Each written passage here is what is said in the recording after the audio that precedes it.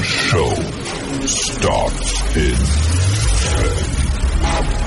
9, 8, 7, 6, 5,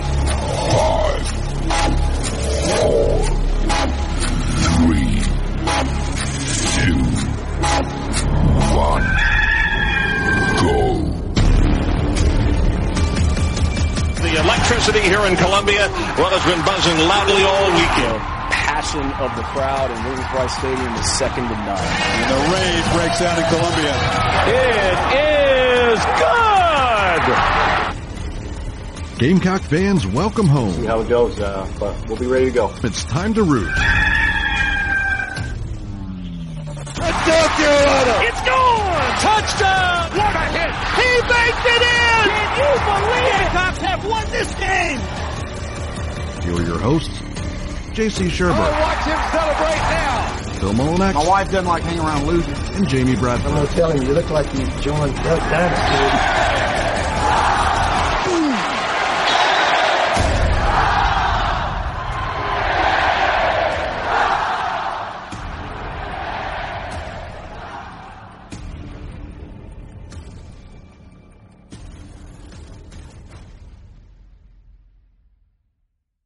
The Signorama Studios and presented by Express Sunrooms of Columbia. It is Monday, April the 24th. JB, JC, and Phil here until 1 o'clock this afternoon. And we'll be joined in the next couple of hours by John Whittle and Keith Alsep. Whittle will be here in about 15 minutes or so. Alsep will lead off hour number 2. There is some football to get to. It is Carolina Rise Live Week, is what we'll call it, because a couple of events are coming up Thursday and Saturday, and really looking forward to seeing everybody out there. I know ticket sales have been skyrocketing, which is great, great, great news. So can't wait for that. And then, of course, we all know what the elephant in the room is, or the Gamecock. It is South Carolina baseball, as they are now number 3 in the country following their sweep of the Gators. It is their 3rd sweep of the season. But South Carolina also sits at number 1 in the RPI. So there's a lot to get through.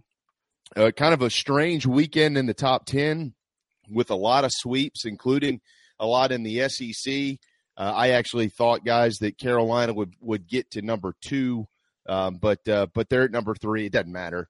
They're a top 8 national seed, and that's what really does count at the end of the day. I will say, here's my bold statement of the week. I think they're the best team in the country. I've been waiting a while to say that. I wanted to have a little bit more information before you make some big, crazy, bold statement like that. And I think that as it stands today, they're the best team in college baseball. Now, will they be in June? I don't know. Last year, the best team in college baseball wasn't at the end of the year, and that was the Tennessee Volunteers, who had a pretty darn good weekend themselves. So we'll see. But as it stands today, they've earned it. You know, they deserve some praise, and they're going to get it because they have just been outstanding at 34-6, and now in first place in the Southeastern Conference, a half game ahead of Vanderbilt. With all that said, Phil, JC, good morning and happy Carolina Rise Week. Thanks. Thanks for reminding me I have to fly later on Wednesday and all that. And shoot, we put our oldest on a plane today to go to the World Robotics Championship in Dallas, and Nat's flying to Dallas tomorrow and then meeting me in Charleston Wednesday night. Right. Then we're going to work the events. And so who's taking care of all y'all's pets? The youngest, and then the oldest will be back by Friday. So the youngest, when we went to Disney, we left them here, and they were fine. There's cameras all over the house. He can't throw a party, and all he's got to do is throw food into the turtle pond once and make sure Red gets outside to go to the bathroom, and don't let him out by himself and when the coyotes are out. So all worked out. That's probably it. But so best team in college baseball. It's hard to argue against that, JB, I think. And it's even more impressive when you consider how many players the Gamecocks were missing this past weekend against the number 3 team in the country. This is a gritty, tough team. that kind of refuses to have any excuses, and refuses to have more than, I guess they did have 2 straight losses at Vandy, but that they bounce back. This group bounces back, and this group also doesn't rest on its laurels when they, win a first game or whatever. So man, I tell you, it's been an impressive run. I think we're getting to the point now where with every win, the Gamecocks are probably matching some preseason predictions. I don't remember what exactly. I think Whittle was like 38, 39. So we're a ways from that, but a lot of people thought 34, 35 wins for this team this year, and they've got 34, and are showing no signs of slowing down. I want to give, some praise to Matthew Becker. I thought he had one of his best outings on Saturday that he's had.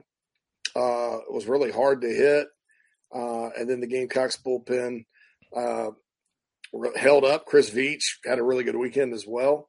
And then there goes that guy, Ethan Petrie. It's crazy. I mean, you're just sitting there and you're like, well, maybe he gets off to a slower start tonight, and then ching, there it goes over the fence. Or, he broke the game open the other night. I thought that I mentioned this on the Friday show, that single he hit up 6-3, because with Florida's offense, you're sitting there at 6-3, and I think Stewart agreed with me. You don't get that 2 RBI single, I don't know that the floodgates open. So I continue to be impressed by young Dale Murphy. That's my – you want my player comparison for him? That's my player comparison. Dale freaking Murphy. Well, and we can go ahead and throw Cole Messina in the Bob Horner. If we want to go old school Braves, we can throw him in the Bob Horner ring too, right? I don't know who Ken Griffey is yet, but Ken Griffey Sr., by the way, for those that are too young to remember.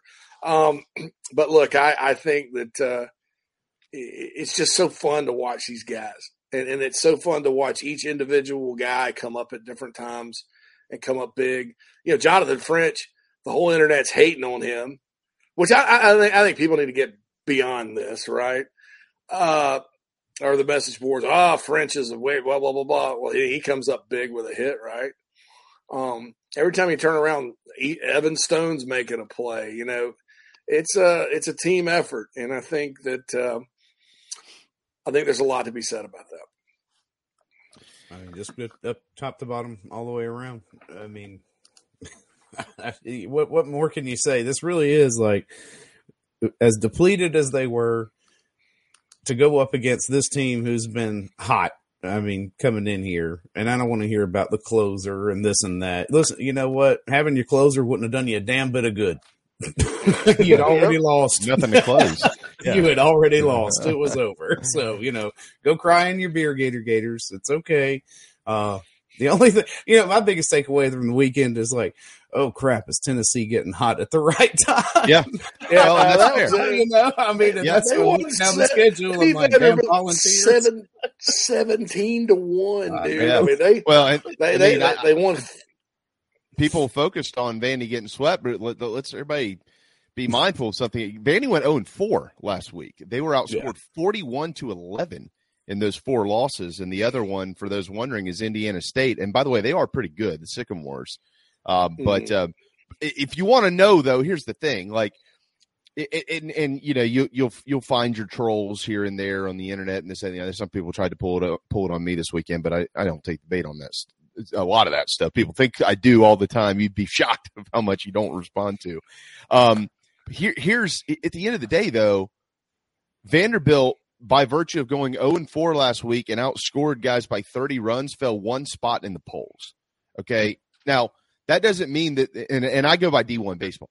That doesn't mean that those people are a bunch of idiots. That's not what that means at all. It means that they are very thorough in their analysis every single week. Like, they're not the bounce around pollsters of, oh God, they went undefeated last week and did this. They're number 1. Oh, they lost 4 games. They're out of the top 25. Like, they don't do that. They have a whole season's worth of data that they use to rank every single week. And that's why I have so much respect for guys like Kendall Rogers and Aaron Fitt and that whole staff, because they they don't base their rankings off of one weekend, one game, or anything like that. It is part of a larger database that they use. So it's not like all of a sudden, well, how did we lose 2 of 3 to Vanderbilt? Well, Vanderbilt's really good. And, JC, you just hit the nail on the head. Tennessee is also really good, who couldn't figure it out for a while. But they might have turned that corner this weekend. Yeah. And it started with a 1-run sort of nip and tuck win. I mean, their game 1 was 4-3. And then they scored 9 runs with 2 outs in the first inning against Vandy. And look, that is in sports besides football. In football, I think it's almost, Vanderbilt gets jacked sky high for Tennessee. And Tennessee's just like, yeah, it's Vandy. They do play it at the end of the year. It is a quote unquote in-state rivalry. But in other sports like basketball and baseball, where the programs are historically more evenly matched, if not advantage to Vandy, those games are wars because, there are a lot of kids that come from the state of Tennessee that go to both schools and in the other sports. And so that's a rivalry, and they got up for it. The Vols did. I don't know what happened to Vandy, but that's life in this league. It could happen to Carolina at Arkansas. Oh, no doubt. Coming up in a couple of weeks, or Kentucky. So, I think they're putting it together. I think a lot of people were surprised at the start they'd gotten off to. They're too good, really, to have lost, to have gone through the stretches they have. Mm-hmm. But at the same time, they're coming to Founders Park at the end of the year. And this is not the same team that went up to Knoxville and got swept last year by any stretch when you're South Carolina. And this crowd, the Gamecocks are going to continue to have moving forward, especially for a big series like that. They've proven to be difference makers. That's why that top 8 seed is so important because, Founders Park gives the Gamecocks an advantage, especially when it's rocking like it was this past weekend. Yep, there's no question. And again, you just hit the nail on the head. You're on it today, JC. Yeah, well done, man. From the fanatical side of it, it is so neat to see that number 1. From the internal side of it, it's great to see number 1 because you've earned it. For a team like South Carolina, there probably wasn't a soul in the country who thought by the time we get to May, this could be the best team in college baseball. So, if you putting that 1 next to your name means internally, look what we've done here. We need to pat ourselves on the back. Externally, it's a talking point for guys like us and Twitter and message boards and things of that nature. But at the end of the day, it does not mean a darn thing in the grand scheme of it, as long as you just continue to take care of business. You can have these side silly kind of conversations and they're not, well, actually they're not silly conversations, but like number 1 puts the target on your back, and it does. Obviously, remember when number 1 LSU came to town, everybody was all excited because number 1 was there. When number 1's there, it always creates an extra buzz. People don't, so I think people sometimes forget that 2 and 3 is only 1 and 2 spots right behind 1. But people don't really see it that way. They're like, oh, they're number 1. Well, they're number 2, so it's not as big of a deal. No, it is. But if you're in the top 8, that's it. That's it. And Carolina right now, we see this every year that the seeding never follows the exact rankings ever. It never does. So, but Carolina's number 1 where it counts. And that's in the RPI. So, there is no question they're a national seed. There's no question they're a top 8 seed. And honestly, there's really probably no question that they're a top 3 or 4 seed. I actually think if it ended today, they'd be the number 1 seed. Okay? And the data backs that up. Yeah. And you know what I'm talking about? The real numbers of quad 1 wins, non-con RPI, strength of schedule, 7 strengths of schedule. a number 7 strength of schedule, number 3 non-con RPI, number 1 in the RPI overall, and they lead the nation in quad 1 victories with 16 to only 5 losses. And they have no bad losses. When it comes to quads 3 and 4, they're 18-0. So they beat the teams you're supposed to beat, and then they're beating all the really dang good teams too. So like all the data backs up right now that more than likely they'd probably be the top seed in the tournament if it ended today. But as we all know, there's a long, long, long ways to go. But, man, they should be proud of themselves. Sure. If it ended today, too, they'd be the champions of the Southeastern Conference for the 4th time in school history. Mm-hmm. Sounds like weird Coach Lake said on Friday, you're number 1 where it counts. In the one the part, RPI. I mean, you are right. RPI. Yeah, that's it. I mean, the end all be all when it comes to seeding. So you're exactly where you want to be. Yeah, and Carolina, I don't think we've got a lot of games to play. No, they've only been number 1 overall one time. That's And right. in 2000. Yeah, It was they started the string of number 1s that never won the tournament because Miami was the last one to do it in '99, and it hadn't happened since.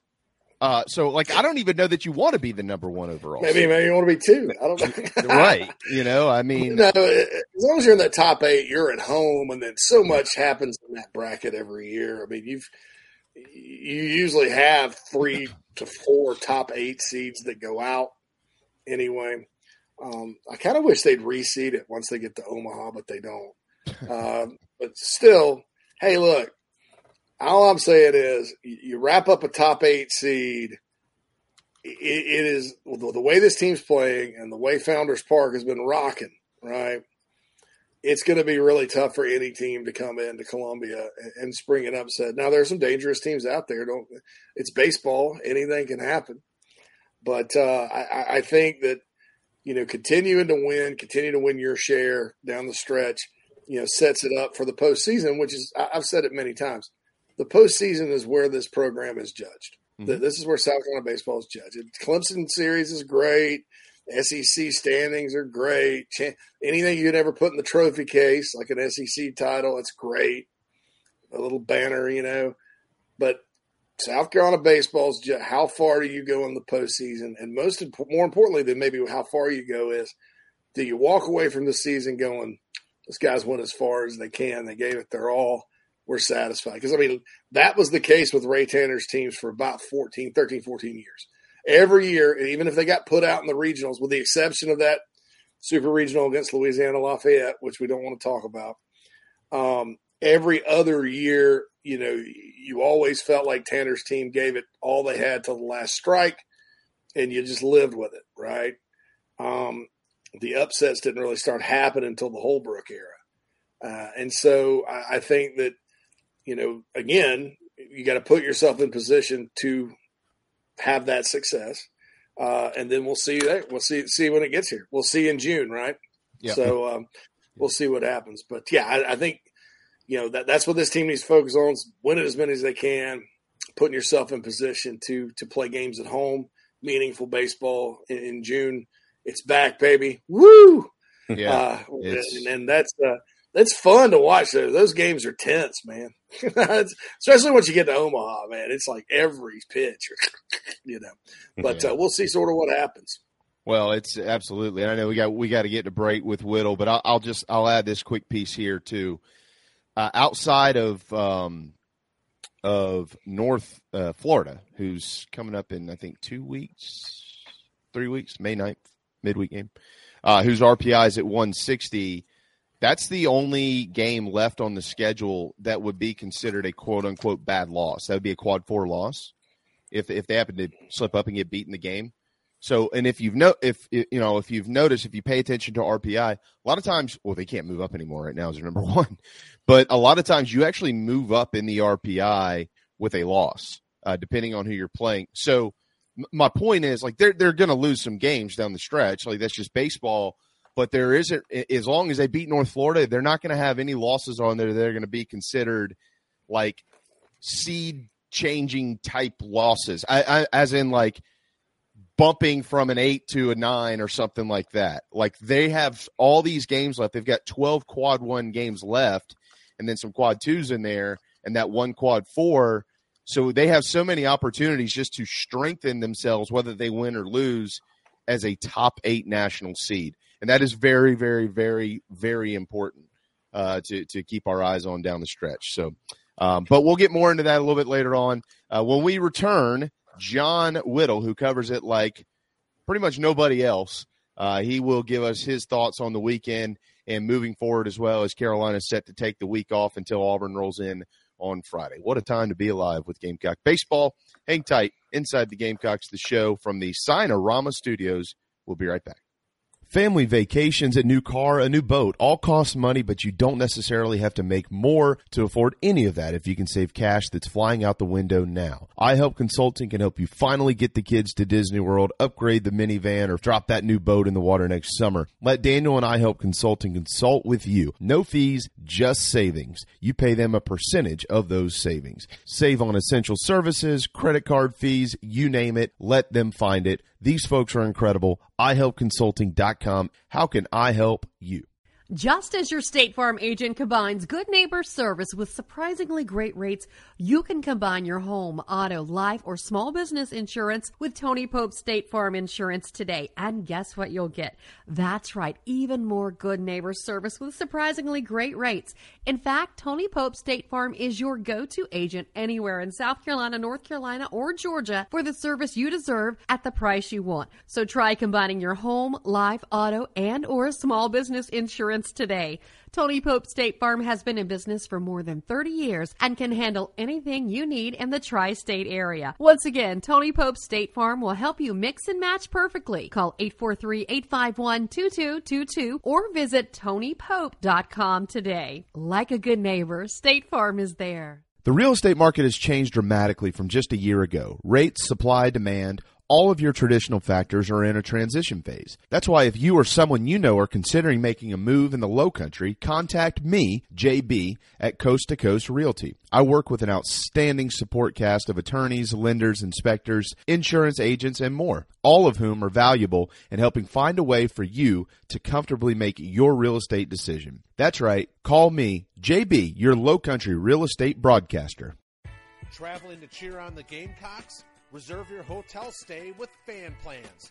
Your booking supports Inside the Gamecocks and the Big Spur, plus you still earn your hotel loyalty points. Visit fanplans.com/Inside the Gamecocks. What's up, Gamecock Nation? This is Jakar Moore from the DMV, and you are listening to the show.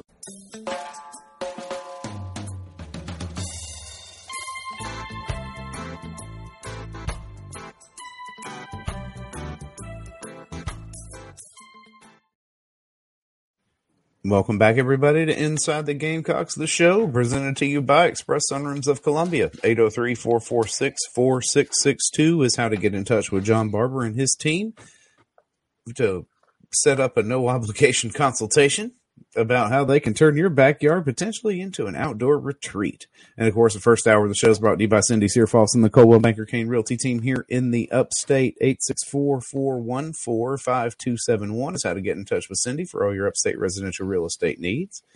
And as advertised, Mr. John Whittle, the best in the business, is joining us now via audio feed on the McKellar Enterprises guest line.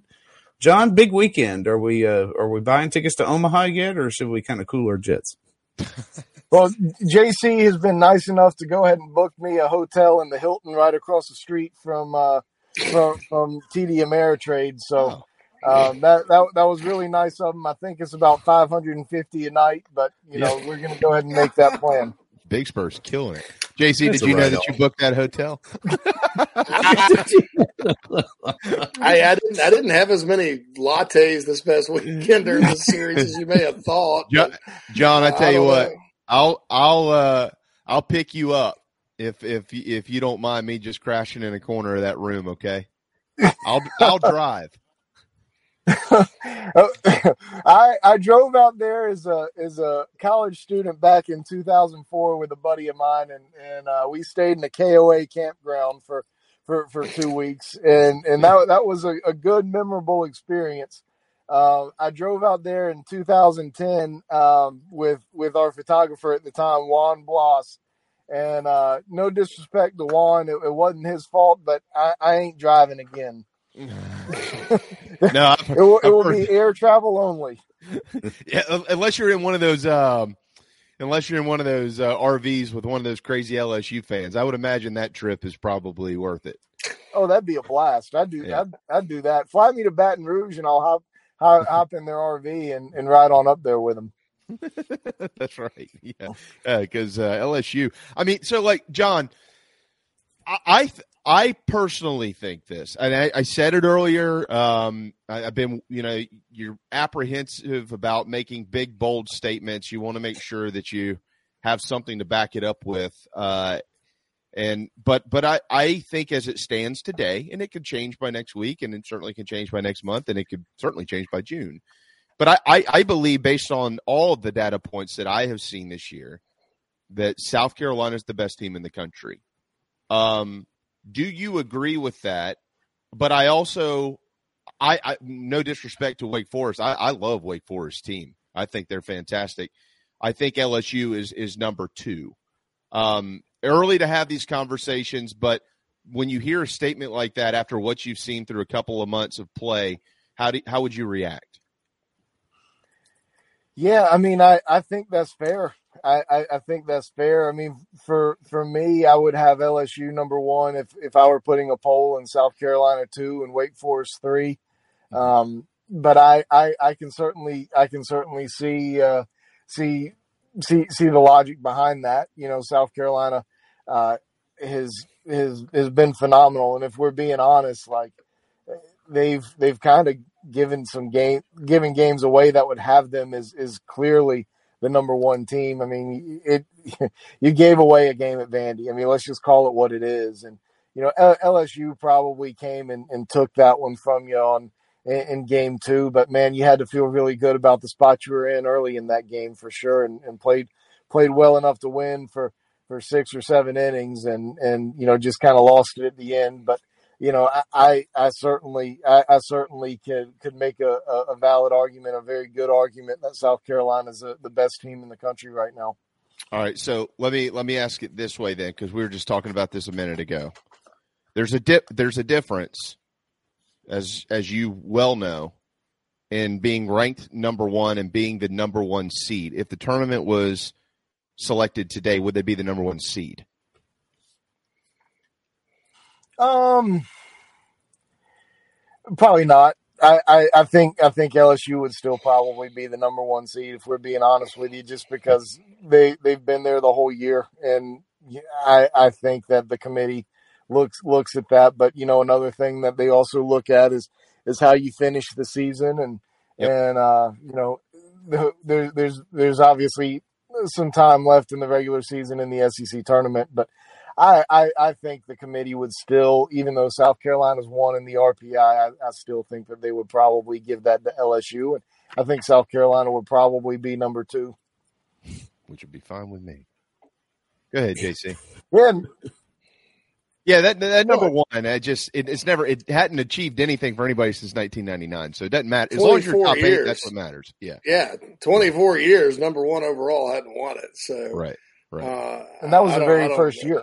Yeah, 99. Yep. So, we'll see. Which, by the way, I'll never forgive that selection committee for leaving the Gamecocks out. They won the SEC East that year, for God's sake. Yeah, 15. And they just expanded to 64 team. I mean, you couldn't find a place for the Gamecocks in that field of 64 in 1999. Yeah. Of course, that was a catalyst for that next year. But anyway. I was about to say that 2000 team left no doubt. We're getting in. So Ethan Petrie, John, continues to impress. I mean, I think a lot of people are kind of going, well, when's this freshman going to kind of slow down a little bit? My question to you is, when are people going to start pitching around him more? Or are they, and he's just patient and is finding things to hit? Well, Ethan has really come a long way since you've got his name right now. So that's good. He's huge. Really accomplished something. Yeah. But it took 3 months. Yeah. I mean, to be honest with you, they probably should be pitching around him. I mean, Cole Messina's done a pretty nice job overall, and Gavin Casas has done a pretty nice job overall. But Casas is out of the lineup right now, and Cole's SEC numbers aren't nearly as good as what they are overall. Cole is doing some damage. He's hitting some doubles and some home runs and driving in some guys. But, that's, I guess that's a long-winded way of saying I think that teams, if they haven't pitched around them yet, and Florida really didn't. I mean, they've got some of the best pitchers in the country, and they're going to trust their guys. But if I'm Auburn, I'm pitching around them. Auburn doesn't have a very good pitching staff. They're giving up almost 8 runs a game in SEC play. If somebody's going to beat me, it's not going to be Ethan Petrie. It's going to be Messina or LaCroix or Casas, who's if those guys are back, whoever's hitting behind them. Those are the guys who are going to beat me. You got an injury update on the guys? LaCroix expected back. I know that you wrote a piece that says, today on the Big Spur that mentioned that it's kind of an off week, no midweek game, and then you go all the way to Friday before you got to play again. But what's the latest on all the injured guys? I don't really have a great update right now. I'll let them get into the training room on Monday and see kind of where things are, and probably have a more detailed update later. Hamstrings are a little bit tricky, just like backs are. But with Talmadge, I wasn't given the impression that it was feared to be a real long-term deal. Like when Carson Hornig messed up his hamstring back in October, they thought that it would affect his season. It's not like that with Talmadge. So I don't know that he's going to be back this weekend, but I don't think it's a long-term deal with him. And Gavin, I know they're still hopeful that he'll be back for Auburn this week, but I'll probably have a better idea a little bit later today or maybe tomorrow. So they get the week off, John. They got Sunday. It's really interesting how it worked out because they got Sunday off. They get the whole midweek off. And on top of that, I'm not sure if people really realize this or not. The Gamecocks only threw 3 relievers this weekend. Veach, Jones, Hicks. That's it. So you're going to have from a pitching standpoint, with the exception of Hall as it stands today, this will be as fresh as they've been since the start of the season, John, up on the bump with Auburn coming to town. And the other data point I would add to that is that Auburn is coming to town. That not only do they get all this time off, they don't have to get on a bus or a plane on Thursday and hit the road. They get to sleep in their own beds and stay right here again all the way through next week until they're back on the road. So I guess what I'm getting at here is they're able to freshen up a little bit, but they're also able to try to get healthy and get right. And you can kind of sense a clash of all of that maybe coming together at the right time of the year, because you always want to get hot at the right time. They've been hot all year, but you also want to be healthy at the right time, John. And so it just might be something that's kind of working out for them. Well, I think an underrated point in all of this is I get that same amount of time away as well. So, I get to get fresh and rejuvenate too. No, but you're right on all of that. Some guys have some time to get a little bit healthy and a little bit of less workload on the pitchers. Now, I'm sure they're on Tuesday or Wednesday of this week. They're gonna play a pretty competitive inter squad with some guys who haven't pitched as much and to have some guys get some live at bats. And it won't be with the same intense and stress level or whatever you want to call it is a actual midweek game, but they're going to be sure that they get some good live reps in. But I do think it's a good time to have that little break, not only physically but mentally too. Like we've all talked about it. I mean, they've played 3 top 5 teams the last 3 weekends. You throw a top 15 North Carolina team in there in a midweek.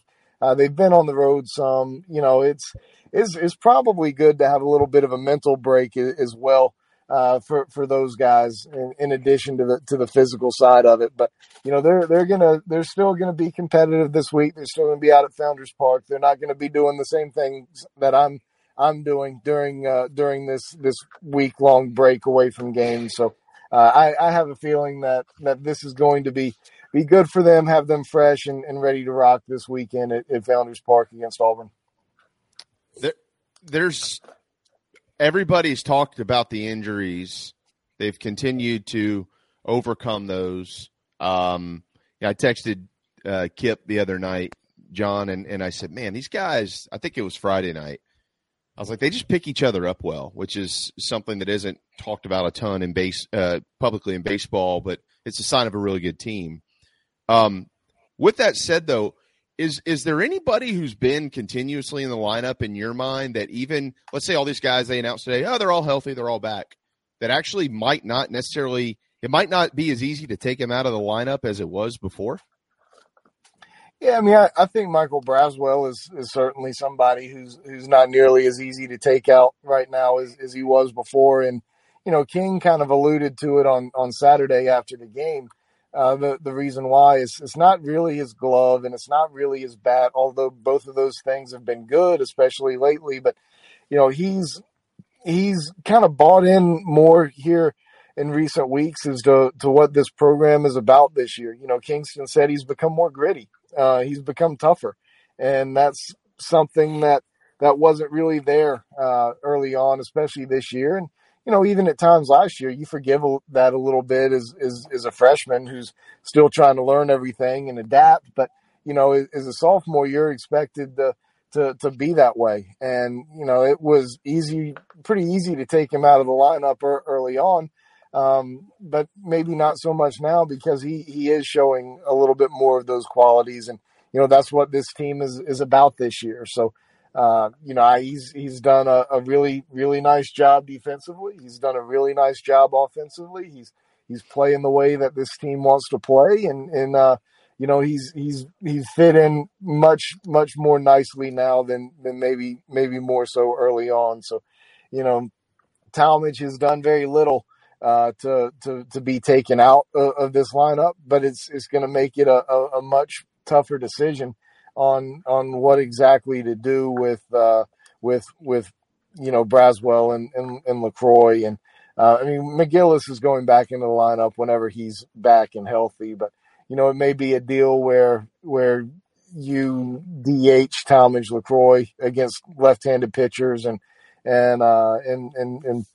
take Carson Hornig out of the lineup if that's something that you want to do. But, it's getting to where, South Carolina's got 10 really good players for 9 spots. Well, that's a great point. And a great problem to have, I might add. And I'll say this too. I mean, Messina's a guy who at the end of the year, he's going to be the dude at the end of the year, guys. We'll look back and go, man, he had a hell of a year. Why were we not talking about him more?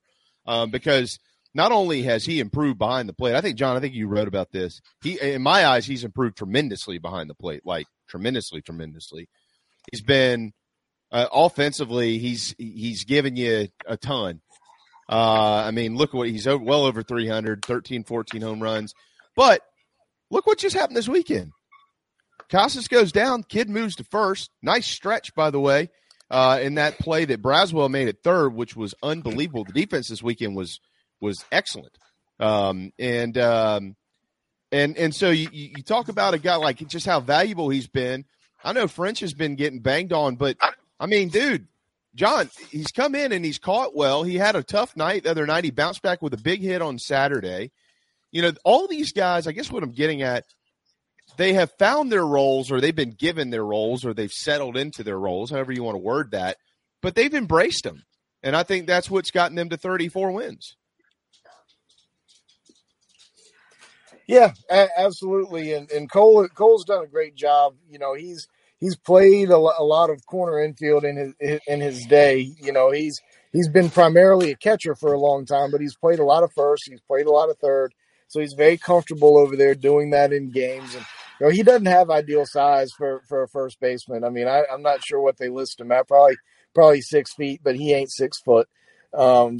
He's a little bit limited over there in terms of size. You'd rather have your 6'3", 6'4" guy over there if you can, but he's got good footwork around the bag. He's comfortable picking the ball out of the dirt. He does a really nice job, and but you're right in general in terms of in terms of guys, picking each other up. And, Braswell went in there at second base for several games, and then, immediately moved over to third and started playing good defense over there. We'll forget about that ball in foul territory that he overran. He was coming a long way and just overran it. Not real comfortable in doing that. It's not an error since it was a foul ball. We'll forget about that. But he's done a nice job overall defensively, really at both spots, but particularly in my eyes at third base. Hey, was that did y'all see when Wimmer kind of ran into the third base coach over there? I know you saw it, John, but did he ever make contact? I couldn't tell on TV. Did he actually make contact? He reached his arm out and tried to make contact. That's what I thought. Okay. He did. All right. That's what I thought. All right. I'm glad you said it because that's what it looked like. My understanding, by the way, of that play is that the third base coach does have to make an attempt to get out of the way. Oh, and he made his very last minute, step forward as, Wimmer was about to make contact, right? It was like they were both doing what they needed to do at the very last second. The coach, it looked like, took that one step forward just as Wimmer, tried to reach out and bump him. Yeah. Yeah. It was a bang bang. I absolutely agree, Phil. If you're South Carolina and roles were reversed, you would want your third base coach doing the exact same thing, making it as tough on that fielder to make a play as possible. So I'm 100% with you. Wimmer did his job in trying to sell it. Their third base coach did his job in trying to make it as difficult as possible. But neither one of them really did anything wrong at the end of the day. God help the next third base coach Wimmer's got to chase one down for. He's just going to run right through him, and then he'll get his interference call. Someone's going to get tanked over there in the third base box. It's going to look like a linebacker hitting a whole running back. I saw this. I saw this. I didn't see it with my eyes, John, but I saw it on Twitter. So I texted Wingo on Saturday. I said, "What happened with this handshake thing?" And he said, "No, they didn't come out and shake our hands. Pretty bush league. Coaches did, but the players didn't." Well, do you have any insight on that? Come on. Sully's better than that. He knows that. Yeah, and I don't. I didn't go down and talk with O'Sullivan after the game. It's I would rather go talk to Kingston in this instance, and the timing of it doesn't work to go talk to both. And but yeah, I was surprised that didn't happen. I don't think that I would doubt that O'Sullivan had a hand in that. I would think that was a player done deal, and O'Sullivan may not have even been aware. I'm not sure. Kevin O'Sullivan has always been really good to the South Carolina program in terms of giving it its proper due. Some others not so much, but I think O'Sullivan's typically been pretty good towards the Gamecocks. So I don't think that he had anything to do with it. But it was kind of bush league. That's first time in a while I haven't seen a team with regards to South Carolina at least come out and shake hands. Yeah, I agree. Yeah, and you're right. I mean, it's not like that was something I cannot imagine. He was like, "Don't shake their hands." I mean, that's just not something that's going to happen. I did ask Scotty. I said, "What did King say about it?" He said, "Nothing." He just looked at his guys and said, "You had a hell of a weekend. Be safe." So apparently, Mark, whatever. All right, man. Good stuff. Enjoy your week off. What you gonna do? You gonna go out to dinner? You gonna go on a trip? Or what are you doing? You gonna use JC's credit card somewhere else besides Omaha? What are you doing? Well, I spent yesterday scrubbing the tiles of my bathroom floor. Oh, okay. Nice. So hopefully I can come up with something a little bit better to do over the course of the rest of the week. Yesterday was more of a work day, and I think the rest of the week maybe we'll go ahead and finish planning out the rest of the Omaha trip in terms of different places to go. No, I'm just kidding, but we'll figure it out. We'll get something done this week for sure. Great stuff, John. Thank you, bud. Have a wonderful week. Appreciate you guys. Yeah, there's hello, John Mullinax. John, right. Hey, there we are. No, but I texted John out of nowhere this week and said, I just want to let you know that you do an outstanding job. I just felt like every once in a while it's neat to get something you don't expect, and hopefully he knows that because he's good. But by the way, it has nothing to do with sports or our topics or anything, but Tucker Carlson has left Fox News. Really? Effective immediately. Wow. Whoa. They've parted ways with one another. That news came across while Whittle was talking. Interesting. Interesting from the world of media, without question. Yeah. I didn't really expect that, So we'll see. I'm sure there'll be a million rumors as to why he left. Oh, yeah. We'll see sort of. And one side will spin it one way and one or the other. But we'll see sort of what happens moving forward. But I thought that was – in media, that's bombshell. That's a bombshell. Yeah, I just saw that. That is something. Wow. BRC says, my dad's going to be devastated. Yeah, a lot of people I know are going to be devastated about that news, dude. I mean, that's must-see TV for a lot of people. So, and I'll just keep whether or not I watch Tucker to myself. But some of you that know me well know that I may or may not. So I love what Quan says. Stephen A. is going to take his spot. That would be fun. Well, yeah. I'd love to see that happen, man. I'd love to see that happen. They actually, I think they've political realm.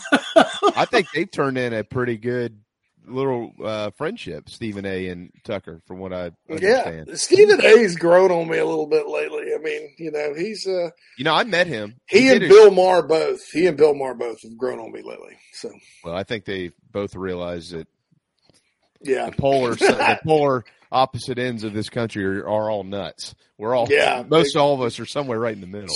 Some of us are huddling in the middle. So anyway, all right, we got to get a break. Yeah, we'll do that. Painted garnet and black by a couple of painters. LetMePaintSomething.com. We'll be right back. I don't know who you are. I don't know what you want. If you're looking for a karaoke partner, I can tell you, I can't carry a tune in a bucket. But what I do have is a very specific set of skills. Hang up now, and your IT nightmares will continue. But stay on the line, and I will find you. And when I find you, I will fix it. Thanks. I think I have the wrong number. I'm trying to call Matt at Heritage Digital. He has a one price, low cost turnkey solution for all my IT needs. And I'm sick and tired of my IT guy. So 843-699-1001. This is 1002. Oh, well, thanks anyway. Don't be taken by some IT dude that talks a big game. Give Matt at Heritage Digital a call, 843-699-1001.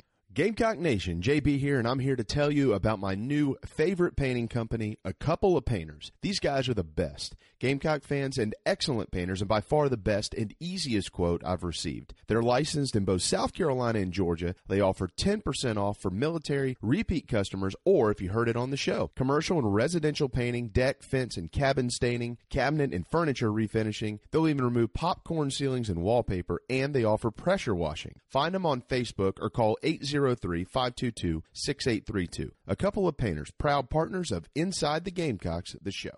Golfers and wannabe golfers, former Gamecock golfer Meredith Taylor is now a full-time golf instructor in the Midlands of South Carolina. In-person golf lessons are held at the Country Club of Lexington. Half-hour, on course 9 or 18 holes. And if you're outside of South Carolina, Meredith conducts virtual lessons. Just send in your golf swing for analysis. Gift cards are available for in-person 1-hour lessons. Connect on Twitter at Mayor Taylor and find her online at McKellarEnterprises.org. Her email is on the website. Schedule your next lesson today with Meredith Taylor, former Gamecock golfer. Grow. Don't you know, no. From the littlest chick to the big old cock, used to give. Here comes the West. Danny Hill. He'll run. Touchdown. Oh, watch him celebrate now. Top of the food. Style of the show. Used to lose home.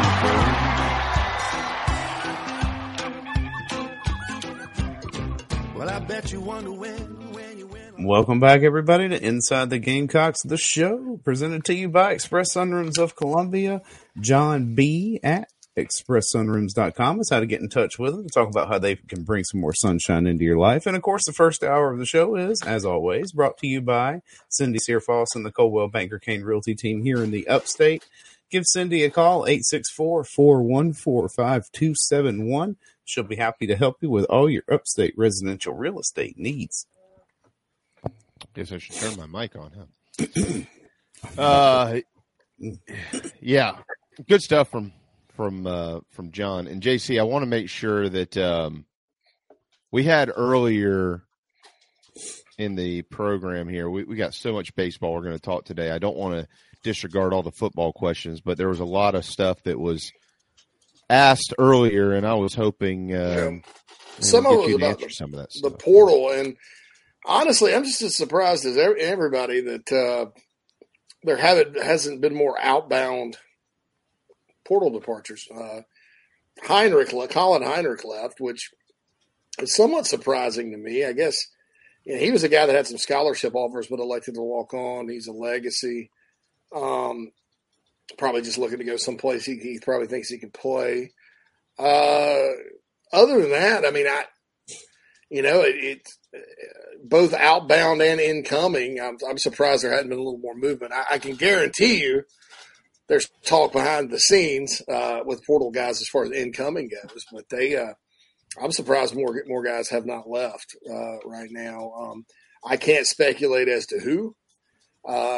Every year there's a guy that leaves. Like, when Colby Fields left for LSU last year, I was like, well, because basically Brian Kelly went to LSU and they had like half of a roster, and he basically hung out a shingle and said, if you're from Louisiana and want to transfer back, go Tigers, and he did. And now he's at Louisiana Tech. He left LSU and went to Louisiana Tech. So I don't know how big of a loss that was. He was a pretty good little linebacker. But, Quantrell mentions the quarterbacks. I'm surprised as the next guy, one or two of those guys hadn't jumped in, because there's some writing on the wall with that position. I think if I'm Tanner Bailey, I'm hanging in. I think if I'm Lenoris, I'm definitely staying. Spencer, Braden Davis and Colton Gauthier. I don't know. Luke Doty, I don't think is going anywhere, as JB has outlined. So 2 of the 6, I mean, I would think if they want to play, fine. But,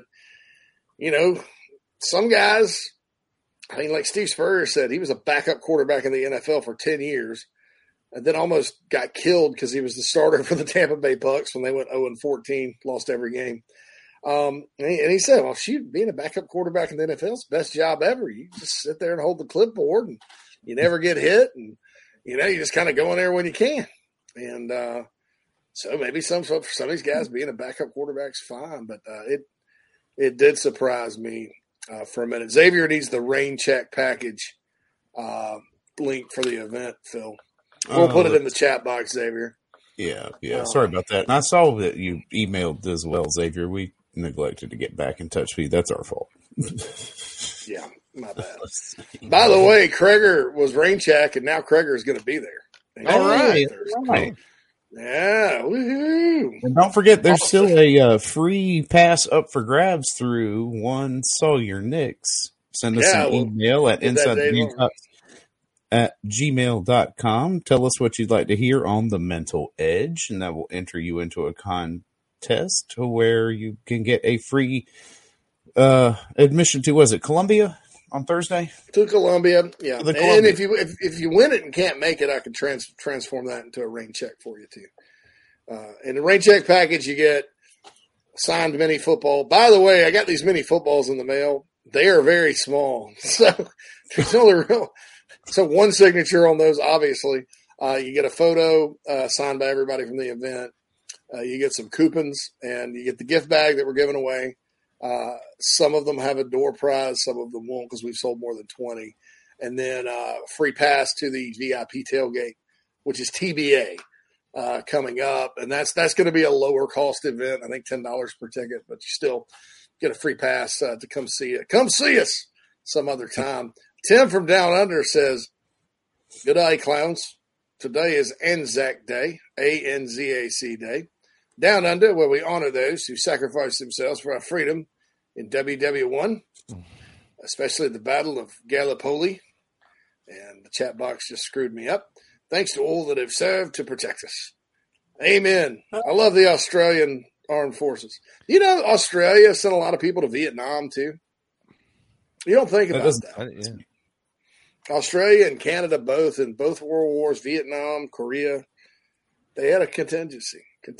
You don't think of the Canucks and the Aussies being, they're right there.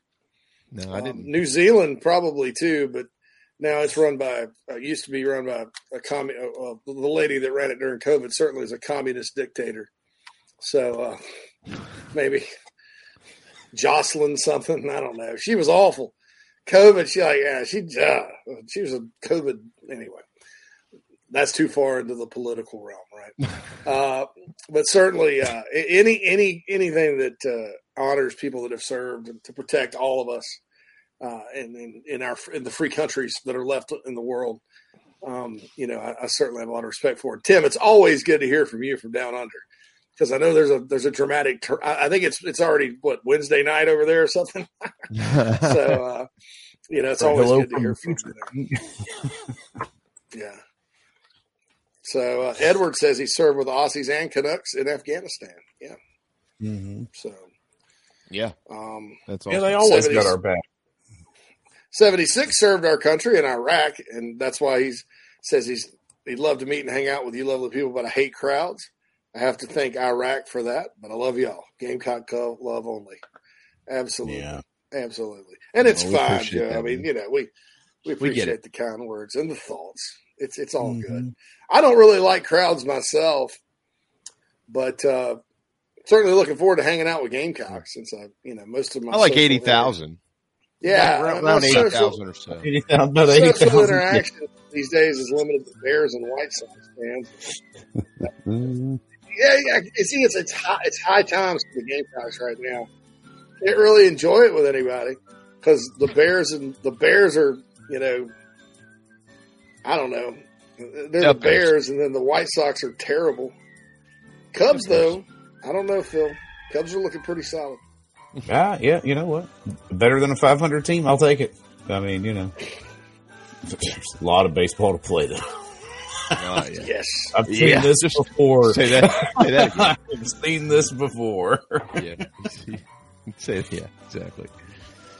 Yeah, next thing you know, fire sale for all the good players, before the trade deadline. Yeah. That would be typical North Chicago.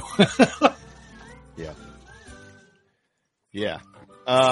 Craig, I won't be in Columbia on Thursday. I will be here on Thursday, but I'll be in Charleston on Saturday. So we got to figure out where you're doing our part of the show from, JC, while you're traveling all over the place. Guess we need to figure that out. I'll be home studio through Wednesday, but I don't know about Thursday or Friday. So we'll see. Well, we do know what's coming up next. That is Keith Allsep. We are powered by Electric Bikes of Charleston, electricbikescharleston.com. Speaking of the event this weekend, Michelle will be there in Electric Bikes of Charleston. Can't wait for that. If you've never seen one of these things, you're going to see one. You're going to be like, yeah, all right, I'll buy one. And you'll love it. 28 miles per hour. Up to 60 miles. That almost gets you from Charleston to Columbia. Not quite, though. You might have to pedal 40 miles on your own. The other 60, it'll get you there.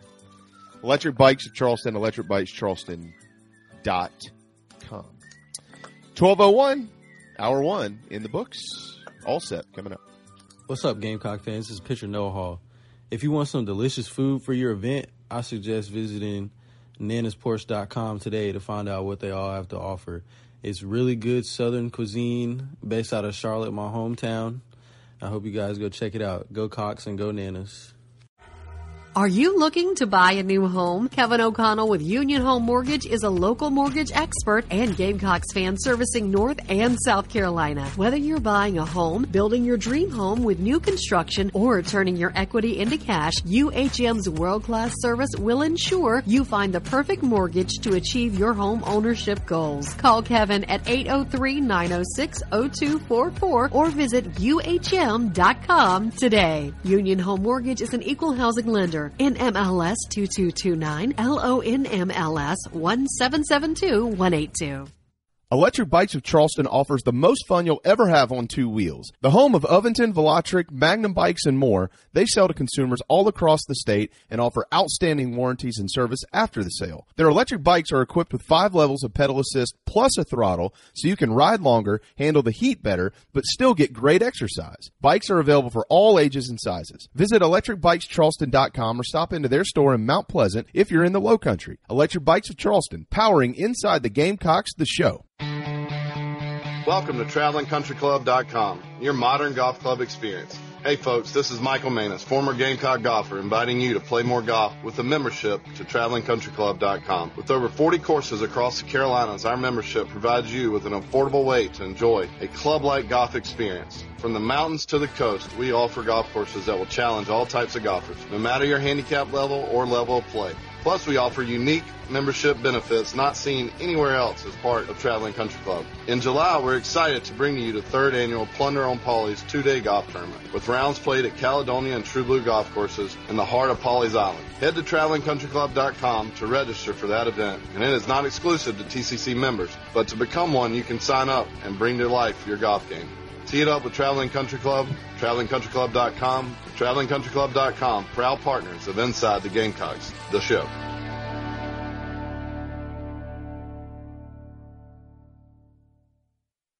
This is Zachary Davis from Carolina Hoops, and you're watching the show with JB, JC, and Phil. Go Cox.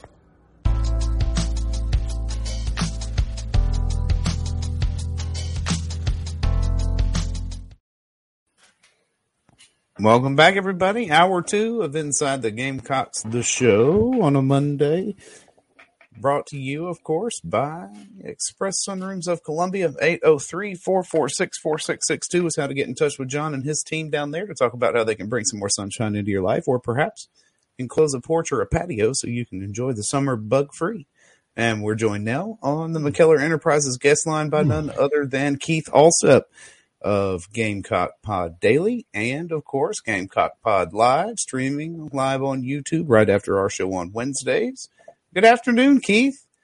I know we got a lot of baseball and football to talk, but we saw a little birdie flew in the nest this weekend. Yeah, I don't think we'll have to wait too long on that one, but, we certainly want to, just like in football, allow that young lady to have her moment. So that's all I'll say about that. But if you follow it and you followed the tea leaves and you saw another announcement right after Dawn Staley made that announcement, you can kind of 2 + 2 does equal 4. And so we'll just kind of wait and see, but what a weekend for the Yardcocks. And looks like Lamont Paris could be on the verge of adding a big piece. And then this week is NFL Draft Week, and I am in full agreement with Owen Hale McGranahan on Will Levis. I mean, can we just stop the Josh Allen comparisons other than they're both large human beings who play quarterback? I mean, it's ridiculous. Everybody wants to draft quarterbacks high. Most of those guys this year, I think, are boom or bust. Bryce Young will never play past the midway point of an NFL season at over 195 pounds. He's 5'10.5". He probably needs to play in a domed stadium. Has any Ohio State quarterback ever really panned out? C.J. Stroud to me, if I was drafting one, I'd pick him. Anthony Richardson, everybody, you forget about the film and you just remember what the guy does in shorts and how fast he is in his, choreographed workout. To me, Will Anderson and Jalen Carter are the best two players in this draft. But I get it. You got to have a franchise quarterback. And honestly, Bijan Robinson from Texas is probably the third best player in the draft, and he's a running back. But what do I know? I'm not on ESPN. I'm not a former quarterback like Dan Orlovsky who gets on there with his extra small suits and his tennis shoes and talks about how great Will Levis is, even though Kentucky was last in the league in third down. And I watched him play against Luke Doty, who did have a broken foot, and Luke Doty completely outplayed him. That was a game where Kentucky gave South Carolina every chance in the world to win, and South Carolina just wouldn't take it.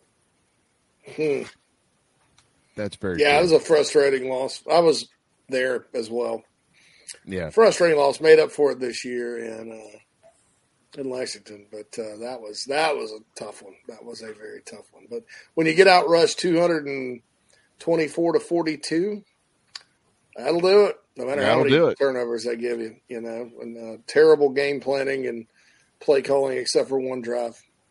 Yep. Well, I don't know. I mean, he had some guys open late, but still, that was a tough one. Some very questionable fourth down decisions as well. Probably should have kicked some field goals there.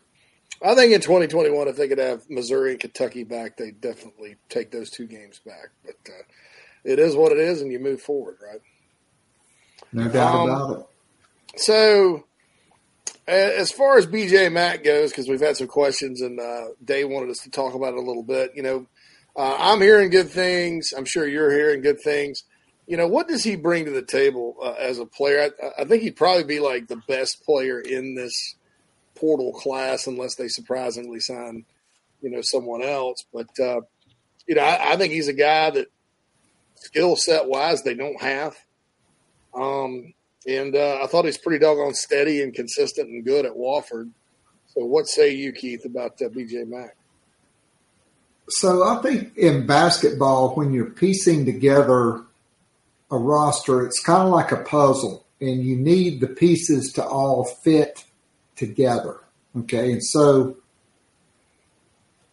you went out and got Talon Cooper, 6'4" point guard, to pair with Michi Johnson, who's a smaller shooting guard, basically at 6 foot. You went out and added Miles Stute, who's a 6'7" wing forward, who's a great 3-point shooter. But what you did not have is a legitimate low post threat. I did think Josh Gray got better, but he's never going to be a big scorer, I don't think. But BJ Mack is a guy that is a versatile big who's big enough that can anchor in the low post at 6'8", 245. But he's also a guy that you can use in the pick and pop, in the mid-range game. He also shot 34% from three last year, and he shot like 150-something threes. And so he can stretch the floor. I do think if you're South Carolina, you'd like to add, they wanted to add Mustafa Amzil, who chose New Mexico. If there's a similar guy out there like that, maybe you want to add, or maybe you just want to add another 3-point shooter because the game is so analytically driven, and there's no substitution for great guard play and great 3-point shooting. But I really like this transfer class. I think Stephen Clark from the Citadel's a versatile guy that can play either forward position for you off the bench. And so I think Lamont Paris is putting together the puzzle. Like, remember last year when the football team, Justin King, sent out like the pieces of the puzzle, on social media, and there were one or two pieces that were missing, and it was a player outside the puzzle on that piece. And so I think Paris is piecing together a starting five and building depth that can make South Carolina a better all-around team, a much improved team roster-wise, as well as a couple of other guys that are returning. And then Colin Murray-Boyles, who his stock has done nothing but explode. You better be glad.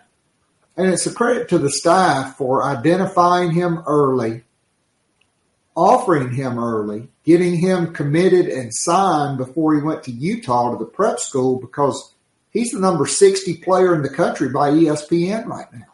Mm-hmm. Nobody's talking about that. He's another combo forward guy that's 6'7", 225, that you have to think with that ranking is definitely going to be able to come in and help you. Keith, overall, if this transfer class ends up the way that maybe it seems like it's leaning right now, how would you? I mean, I know some of what you're going to say, but I'd like you to describe it a little bit more in detail. How would you compare it to the class that they brought in last year? Like, you remember this time last year when they were kind of adding some guys, and I personally didn't know what to expect from these dudes. But just how would you compare the two, and knowing what they need to do at South Carolina to really, I mean, let's be honest, just be competitive again in the Southeastern Conference? Well, I think this would be a much better class, but probably the top guy from the portal, other than Michi Johnson, unfortunately, tore his Achilles and missed the entire season. That's 6'6" guard Brema Dibba from Coastal. Mm-hmm. Hopefully he will be 100%. So that's like adding another guy, right? A guy that's a 6'6" point guard. He's probably not going to be a big scorer, but he could be a wing and a wing defender. He's still got a long road ahead of him, to get back for next season. I mean, they definitely hit on Michi Johnson. I thought the BBV was a bust. And quite frankly, if you add BJ Mack and, Stephen Clark plays some at the 4, Colin Murray-Boyles, and then if you add another big to go with Josh Gray, I don't really know how many minutes will be there for Bozeman Verdonk, which I think would probably be a positive unless he just gets a lot quicker. I mean, the guy looked like he was running in cement that he had stood still in for like 5 minutes before he started running. So, yeah, it was much better. I mean, you got Lon Cooper, who was 6th in the NCAA in assists, and he played on a bad team at Minnesota, and he still averaged 6.3 assists per game. He also shot around 40% from 3. Clark, 6'8", not 6'4", okay, a 6'8" forward who can shoot it, who can score, probably will not be the best athlete on the team, but still a guy that I think is a solid piece. And then Miles Stute from Vanderbilt, I mean, in 22, this guy led the SEC in three-point shooting. Right.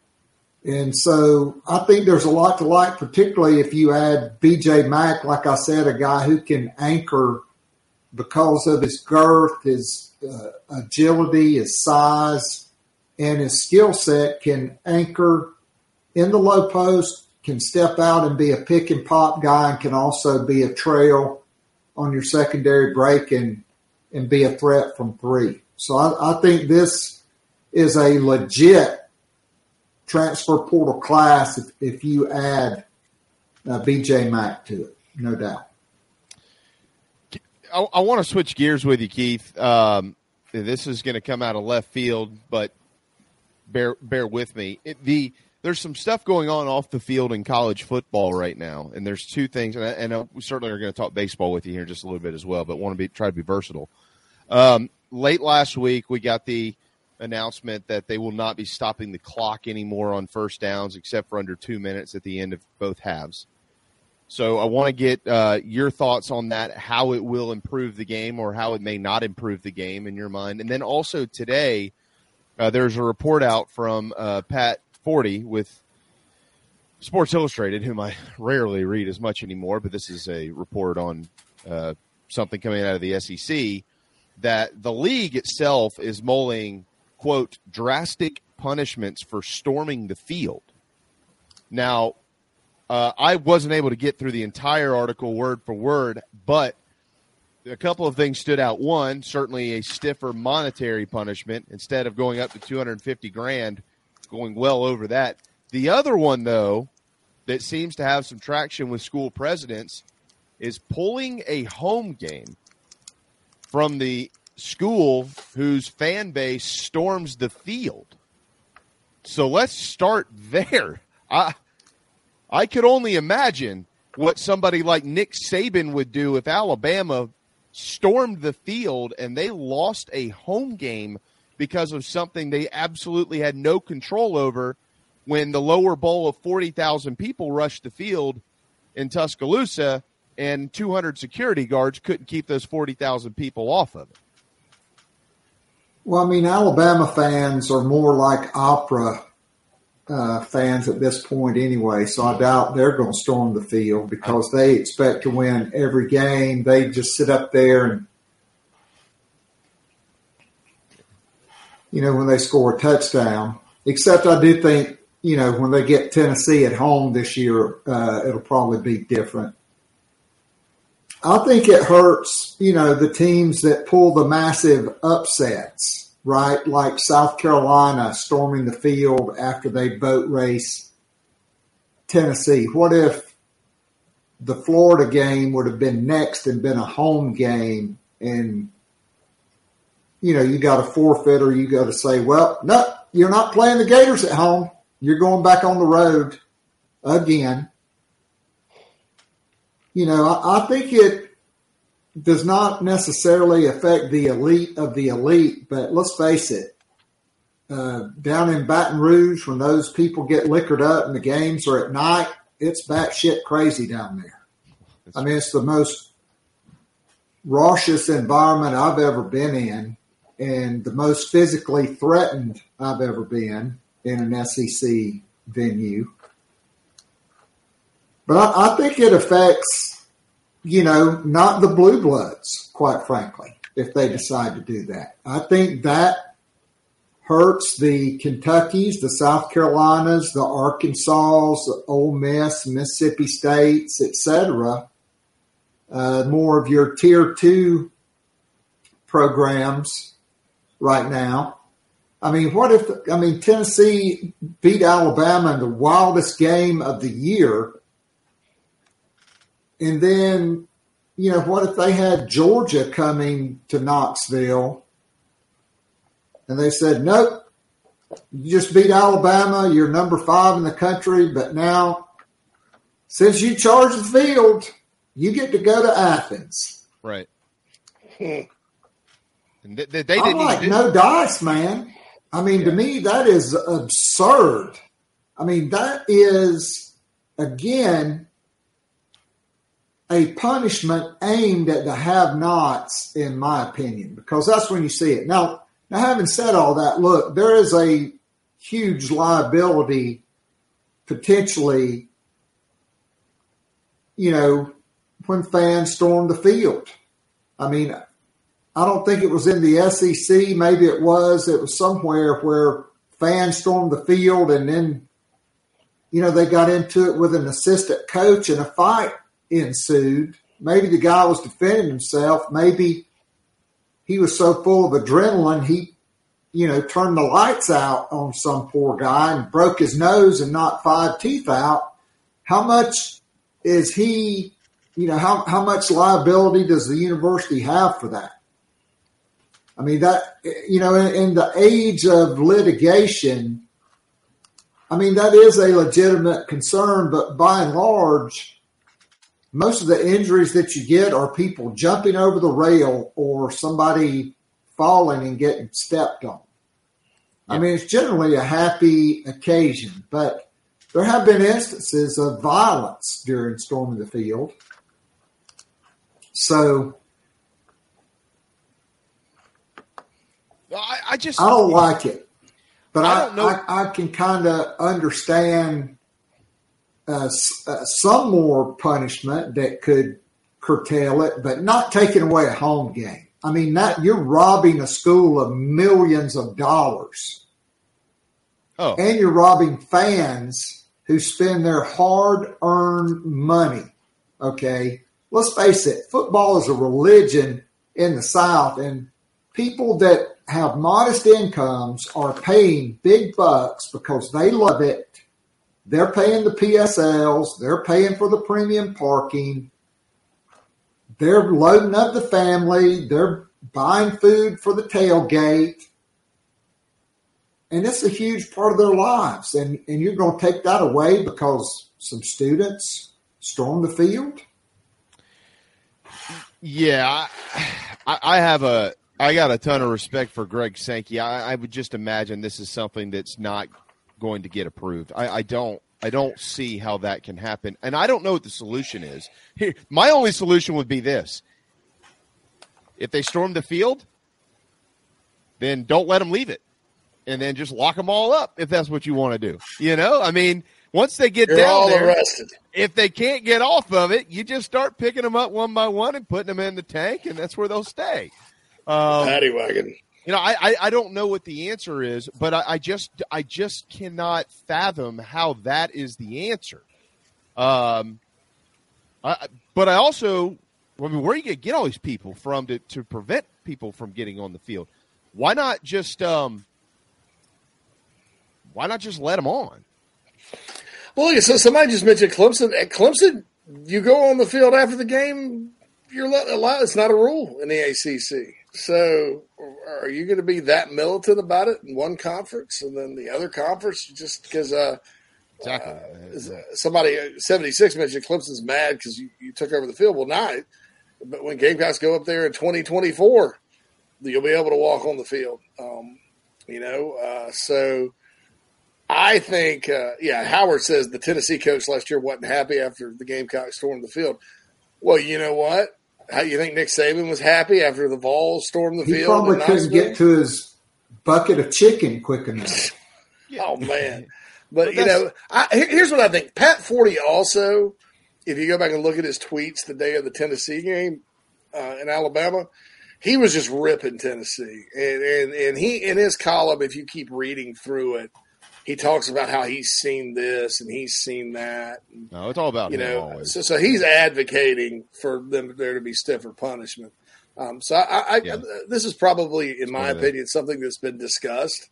But then now he's going to get and try to push his agenda with it. And look, maybe his agenda is right. I think it'd be sad and stupid if somebody, God forbid, got killed or paralyzed storming the field. Now, in 2000, I stormed the field two weeks in a row. And my ex-brother-in-law still has a piece of the goalpost. I had one at the time too. But so it's fun, but still, it's like, I just can't see that's extreme, taking away a home game. And you're right, Keith, because it doesn't necessarily just punish the students because they're going to go get drunk somewhere else, over the weekend.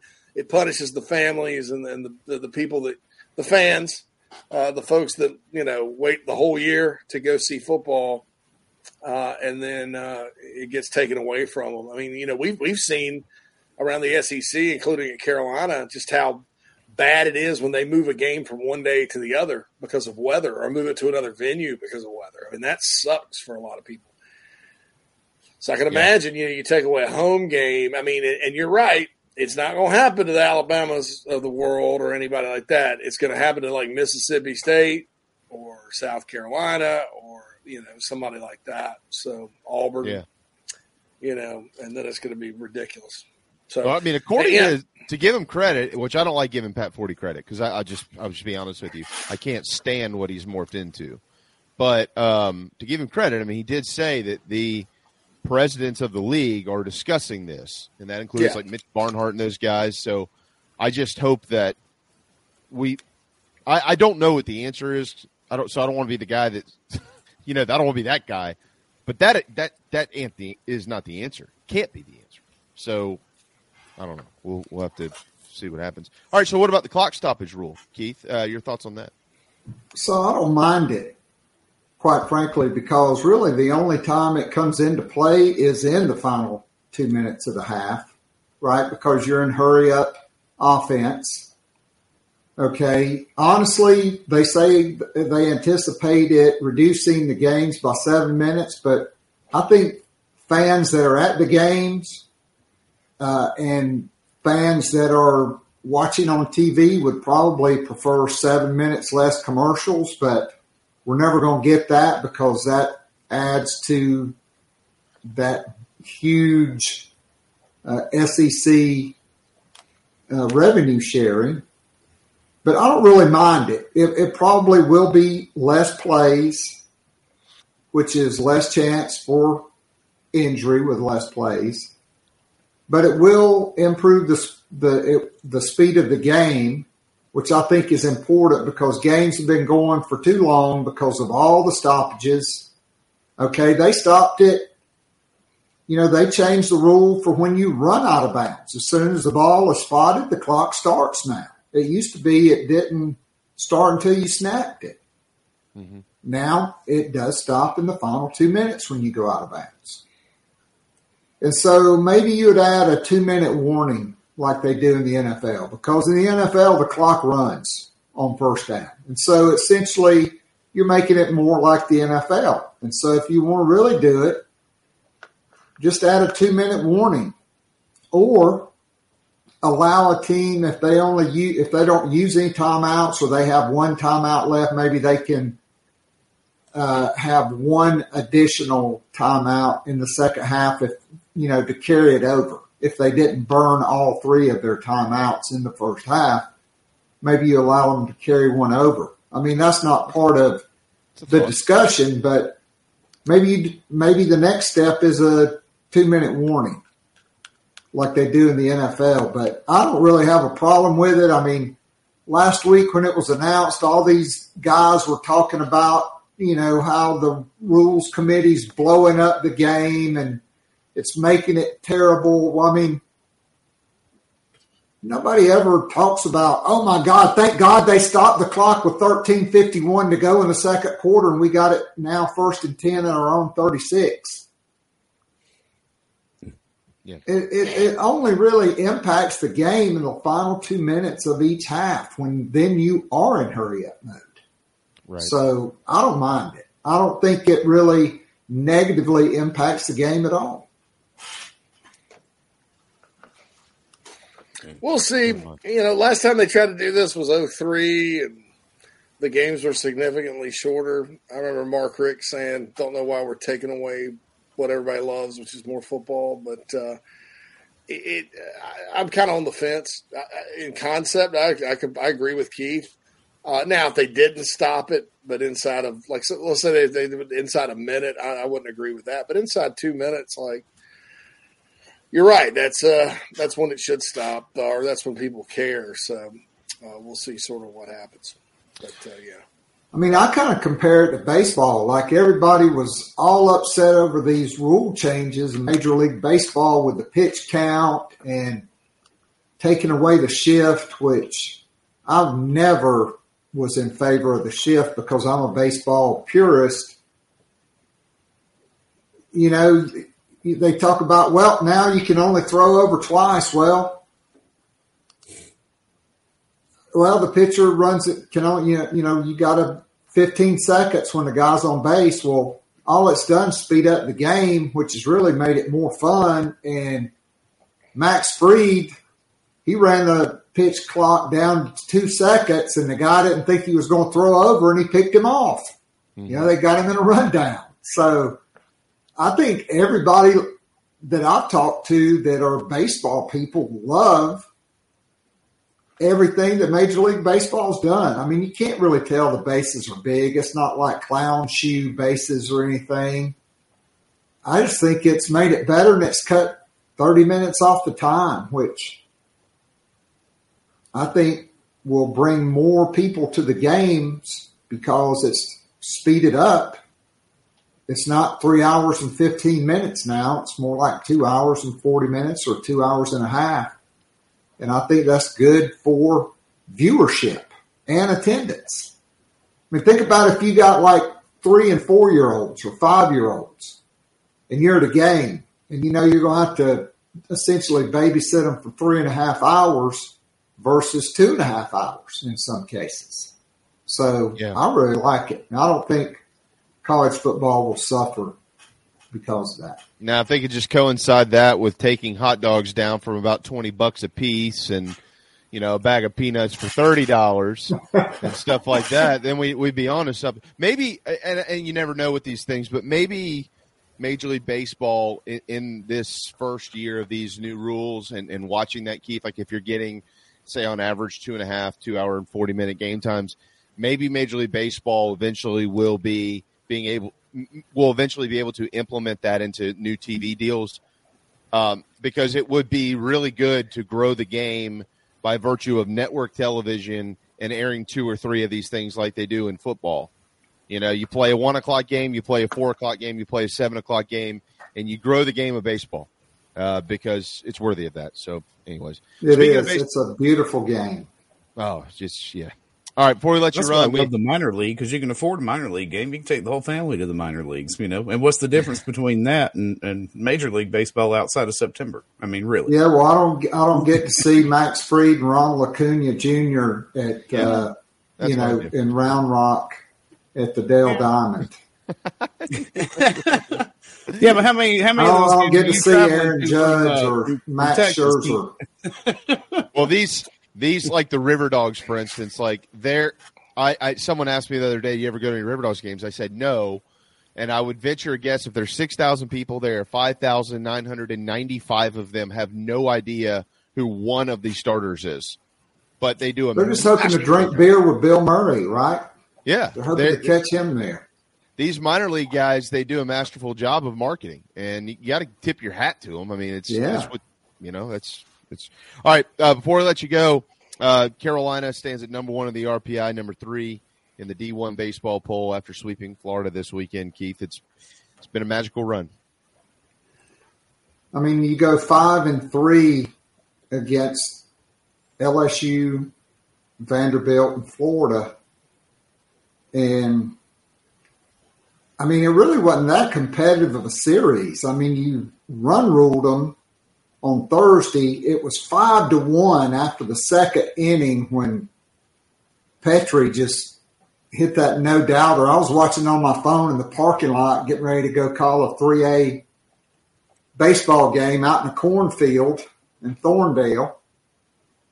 And as soon as he hit it, I was like, that's a no-doubter. And then it was 6-2 on Saturday, and I thought some very questionable. Like Michael Braswell came up, and they called 2 strikes in a row on him on the outside corner on pitches. That in the next half inning, South Carolina threw in the same exact spot on 0-2 pitches twice in a row, and they were both called balls. And then the guy winds up getting a base hit and drives in a run and kind of tightens it up. I thought the strike zones were not as consistent in the last 2 games as the first game of the series, but I mean, there's no slowing down this train right now. I mean, hell, Gavin Cassis may have had a collapsed lung, and dude just trucks all the way in and slides in from first base on a double. Yeah. I mean, It's back. JC said it earlier this morning on my show. It's back to battle to win anyway. I mean, this team has grit. They have toughness, and they may be the deepest and most talented team in the country the way they are playing right now and when they're completely healthy. I mean, you need to get your team back healthy before the postseason. Now you don't have Thursday, Friday, Saturday. You get Friday, Saturday, Sunday against Auburn. You get no midweek game. You get extra rest. And, worst case, you got to get 2 out of 3, and hopefully you sweep them. And you're number 1 in the SEC right now. Yep. That's right. That's, keep the train on the tracks, and it all takes care of itself. We'll it's just an incredible run. All right, Keith. Nothing slows down this train. No, I hope not. Yeah, they certainly pick each other up constantly. It is incredible to see. Thank you, man. Have yourself a wonderful, wonderful week pulling them through over there in Texas. Cold weather baseball. It all of a sudden turned back into winter out here. Maybe it'll get to 60 degrees today. Maybe. Wow. Probably not. Late April? Long sleeves, maybe even a jacket on the bases tonight for baseball. Ooh. Last week of the regular season. Big games. Seeding on the line before the playoffs. Late April, not even 60 in Texas. Who'd have thunk it? Right. Not in Central Texas. I wouldn't have thought it. No way. Thanks, bud. All right, guys. Have a great week. Thank you as always. Enjoyed it. 12:38 on this Monday afternoon. Timeout. We'll be right back. If you're in the upstate of South Carolina and are in need of residential real estate services, Cindy Bass Searfoss of Caldwell Banker Kane is for you. Ask her about the Village at Creekside, all of her listings in my hometown of Spartanburg, South Carolina, right there on Daniel Morgan Avenue, married to a lifelong Gamecock fan. And many of our listeners have already bought homes from her and been 100% satisfied with the detail and care she uses. Cindy Searfoss, 864-414-5271, Caldwell Banker Kane in the upstate for your real estate needs. Coach O here. And when I'm not eating average jambalaya or celebrating endless summer in Destin, I like to eat pimento cheese straight off the bucket. And the only pimento cheese I like to eat is from Nana's Porch. It's award-winning. It'll melt in your mouth. It's good on a cracker. It's good in a bowl. It's good on a piece of bread. Also, don't forget Nana's Porch has a hell of a food truck. It's award-winning as well, and they're here for all of your catering needs. So get online, nanasporch.com. It's good. Coach O signing off. Endless summer. Go Tigers. The preferred sign partner of Gamecock Athletics is Signorama Columbia, and they should be yours too. A full-service sign company that handles design, production, install, and service, Signorama Columbia has helped to bring to life the perfect vision for so many all across South Carolina. Owned and operated by proud Gamecock alumni, they can handle all types of signage, including interior and exterior, vehicle graphics, and more. Go to Signorama.com and find the West Columbia location, or call them at 803-407-9284. Bring your brand to life with Signorama Columbia, and go Gamecocks. Hey, man, are you sick and tired of your business computer guy? Yes, he takes forever to call me back and doesn't always respond to the requests. Yeah, same here. I'm paying him good money. I constantly have issues, and I'm worried he's not backing up my network and securing it properly. You know what, Phil? Let's ask Stone Blanton. Hey, JC and Phil, if you want a solution to your IT problems, give Heritage Digital a call. Our boy Matt Odom has a low-cost, one-price solution that will get you running right. Call 843-699-1001 or heritagedigital.com and ask for Matt. He will hook you up today and tell them Stone sent you. This is freshman All-American Nicky Memorial of the Carolina Gamecocks, and you're listening to The Show with JC and Phil.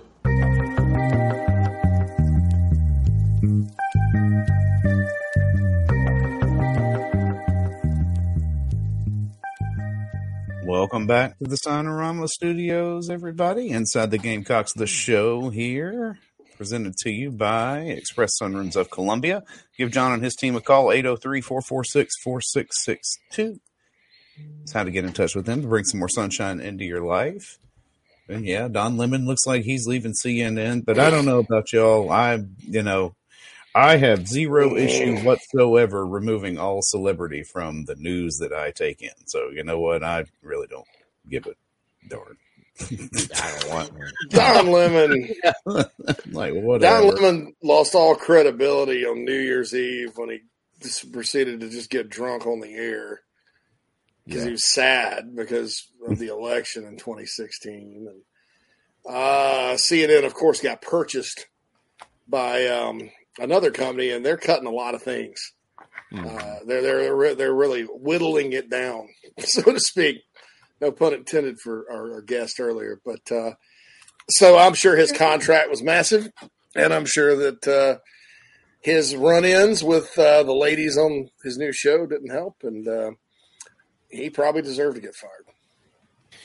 I mean, I've never been a fan. I think he's intellectually dishonest and doesn't think before he speaks, which I would think would be a key when you're in the news. Right? You need to at least think before you talk. And some of the stuff he says is just way out of left field. And, I don't think he does research. And I don't know. So pretty glad not sad he's gone.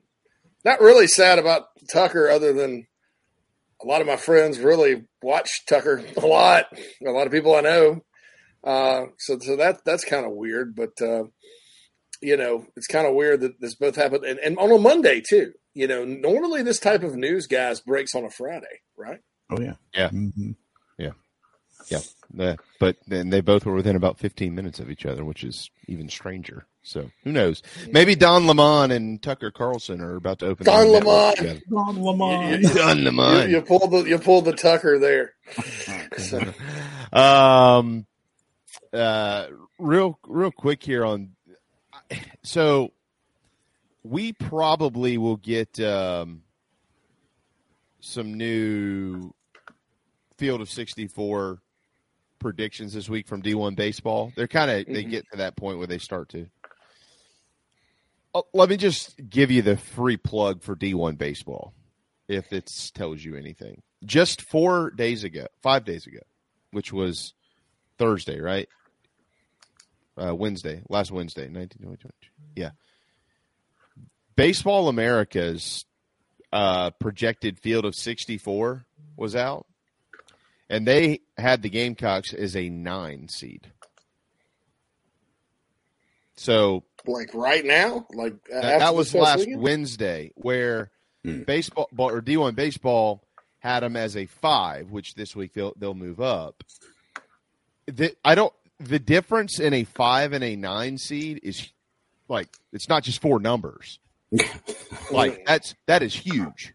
And that just goes and I'm not going to say his name, but it's written by a guy that this guy writes every year, and I'm like, does he actually watch the games? I don't know, what is he doing? So for those that are now kind of locked in on paying attention to the projections, if you go back and look at it historically since D1 Baseball became a thing, and look at everybody they've hired, that there's a reason why they are the best at what they do. So follow those. The rest of them really don't mean anything. The D1 Baseball ones are pretty close. And with all that said, this weekend, I still don't, even with Vandy getting swept, Florida getting swept, and Arkansas getting swept, I'm not sure that any of those teams drop out of being a top 8 national seed after getting swept. Maybe, yeah, they'd have to continue the collapse through the rest of you can't do that based on one season in baseball. I mean, based on one weekend in baseball. You just can't do that. I think because UVA got beat this weekend too. I think the one team that has entered, not even the conversation, if it's seeded today, and you said, give me a team that's in the top 8 that we haven't really talked about in the top 8 thus far, they're not far away. Coastal Carolina. They're 6th. Sports Phil Kornblut he tweeted all the in-state teams. Gamecocks 1st, Coastal 6th, Clemson's 22nd. Wofford's 51st, College of Charleston's 80. Yeah. Upstate, the alma mater, 109. Charleston Southern, 112. Winthrop, 113. PC, 179. Citadel Bulldogs, 225. So that's Coastal strong. And, look, if Coastal were located in Arizona or Utah or Oregon or Colorado, someplace like that, I'd say they're almost a lock. But what works against them as far as hosting and things like that is they're right here where the ACC and SEC is. So, if you're looking, if they're going to host. They factor in some geographic balance. Yeah, I mean, but as a national top 8, So I think because you're looking so I don't know, who knows, but Clemson at 20 seconds.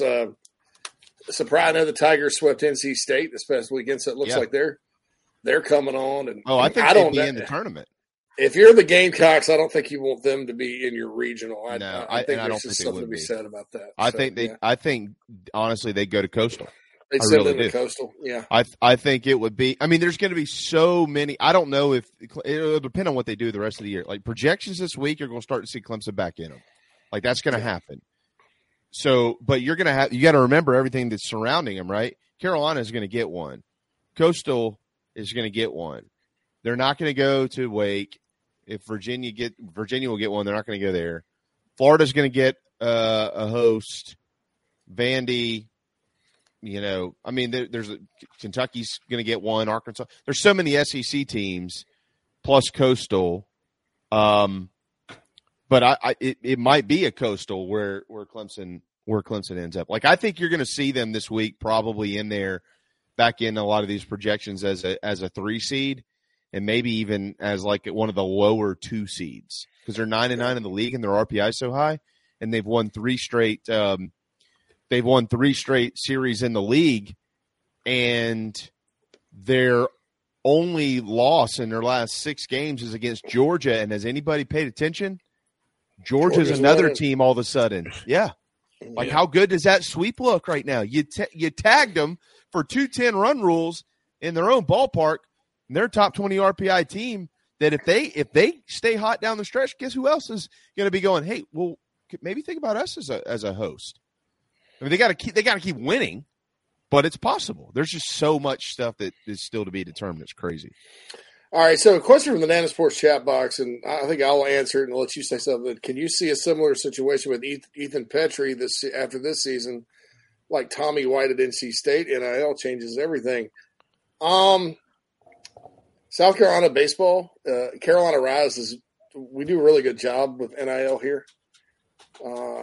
So based on the answers, no. And even if there was some sort of NIL situation, I think we could probably meet it. So yeah. And if you don't want that to happen, go join Carolina Rise. I don't know, Brandon, if you're a member or not. Oh yeah, you know what? Matter of fact, he's probably definitely leaving for more money. Yeah, that's right. Yeah, that's right. Show up in Columbia. If you can't make it, rain check package. Yeah, that's right. I heard that him and Mahoney and Messina were a package deal at LSU. We're gonna need some more money. Jeez. So, but no, just no, I don't think so. I mean, just talking to because you always kind of wonder about that. Because not so much that you're worried about getting outbid, but you definitely want to make sure you're prepared, especially when you're in my situation. So, just talking to people, I'd be very surprised if he went right back in the Garnet and Black the next 2 years, and he just may have a little bit more coin in his pocket, right? So, because he's already got deals now. I mean, it's not like he's doing nothing. And like I've said many times, these baseball guys aren't on full scholarships, so they're just looking to supplement their educational experience, right?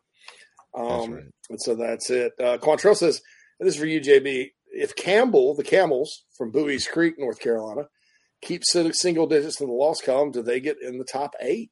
Does Campbell University? That's a really okay. So right now their RPI is too low. Because they're 27, I think, in RPI. And actually, it's funny he asked about that because I was looking at what's left for them this morning. So they've got a few opportunities to make it quote unquote interesting for the committee. Their first thing should just be about securing a top 16 national seed, which they absolutely are going to be in the thick of it for. They've got Duke this week, who's ranked 22nd in the country, and Duke's RPI is 17. They got to go to North Carolina next week. That's another quad one opportunity, again, on the road. They also have to go to East Carolina on May 16th. And then, of course, they've got all the series that they need to win that are left. The problem with those series is that UNC Asheville, Gardner-Webb, and South Carolina Upstate have a combined average RPI of like 120. Yeah. So like you can't lose games. Like they're in a really weird spot where it's about winning series for them, but also a loss is going to really hurt them. As of last week, they were not a top 16 national seed. So where did they? I don't even remember where they had them. They had them in Charlottesville as a 2 seed. So their first thing is going to be getting into 16. I just it's a really good question. I would leave it at this. I think that they have to win all those Q1s. Probably. I mean, they essentially have to win out and win their tournament. They might be able to allow a loss or two. What are they at 9 losses right now? So. Yeah, I mean, I don't think so. I think they could definitely be a top 16 national seed, maybe in at 15 or 16. And if you're South Carolina and you're in at 1 or 2, that would be a nice setup. So we'll say that. I see all the stuff on Monty, so let's hit our final timeout, and then we can answer that too when we come back, and then we'll take you home here on this marvelous Monday afternoon. You are listening to and watching Inside the Gamecocks, the show teed up by TravelingCountryClub.com.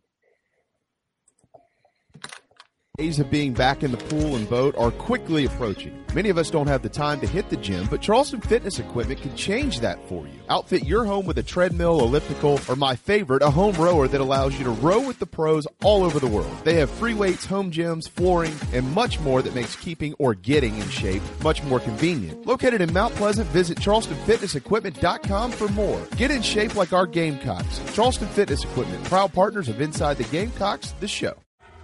Are you looking to buy a new home? Kevin O'Connell with Union Home Mortgage is a local mortgage expert and Gamecocks fan servicing North and South Carolina. Whether you're buying a home, building your dream home with new construction, or turning your equity into cash, UHM's world-class service will ensure you find the perfect mortgage to achieve your home ownership goals. Call Kevin at 803-906-0244 or visit UHM.com today. Union Home Mortgage is an equal housing lender. NMLS 2229, LONMLS 1772182.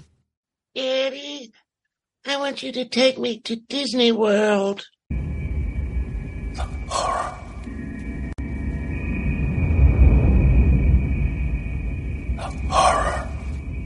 Calm down. JC is here. As y'all know, folks, the family and I have visited Disney World many times, but it can be overwhelming, especially if it's your first time going to the most magical place on earth. I highly recommend WhereThisRoadLeads.com and my friend Cherie as certified Disney vacation planner. That's right. The mouse has given her permission to book your family vacation hassle-free. You don't know where to go, don't know where to stay, don't know where to eat, don't know what to do. It can be overwhelming. So get on WhereThisRoadLeads.com and schedule your free consultation right now. She can help you out. The prices are very reasonable. You don't pay any extra fees. In fact, she's much more reasonable maybe than booking it straight through Disney. For your next Disney vacation, or, more likely your first, so you don't panic, go to WhereThisRoadLeads.com and talk to Cherie, certified Disney vacation planner, a partner of Inside the Gamecocks, the show. This is Braylon Wimmer, South Carolina Gamecock Baseball, and you are listening to Inside the Gamecocks, the show. Go Cox! Welcome back, everybody, to Inside the Gamecocks, the show, presented to you by Express Sunrooms of Columbia. 803-446-4662 is how to get in touch with them. Talk about how they can bring some more sunshine into your life this summer. And quick programming note, tomorrow we are going to have in studio Mike Bratton with that SEC podcast. He will be in, I believe it's noon. Yeah, noon tomorrow. So we will be joined by Michael W. of that SEC podcast. Get to have him back on the show.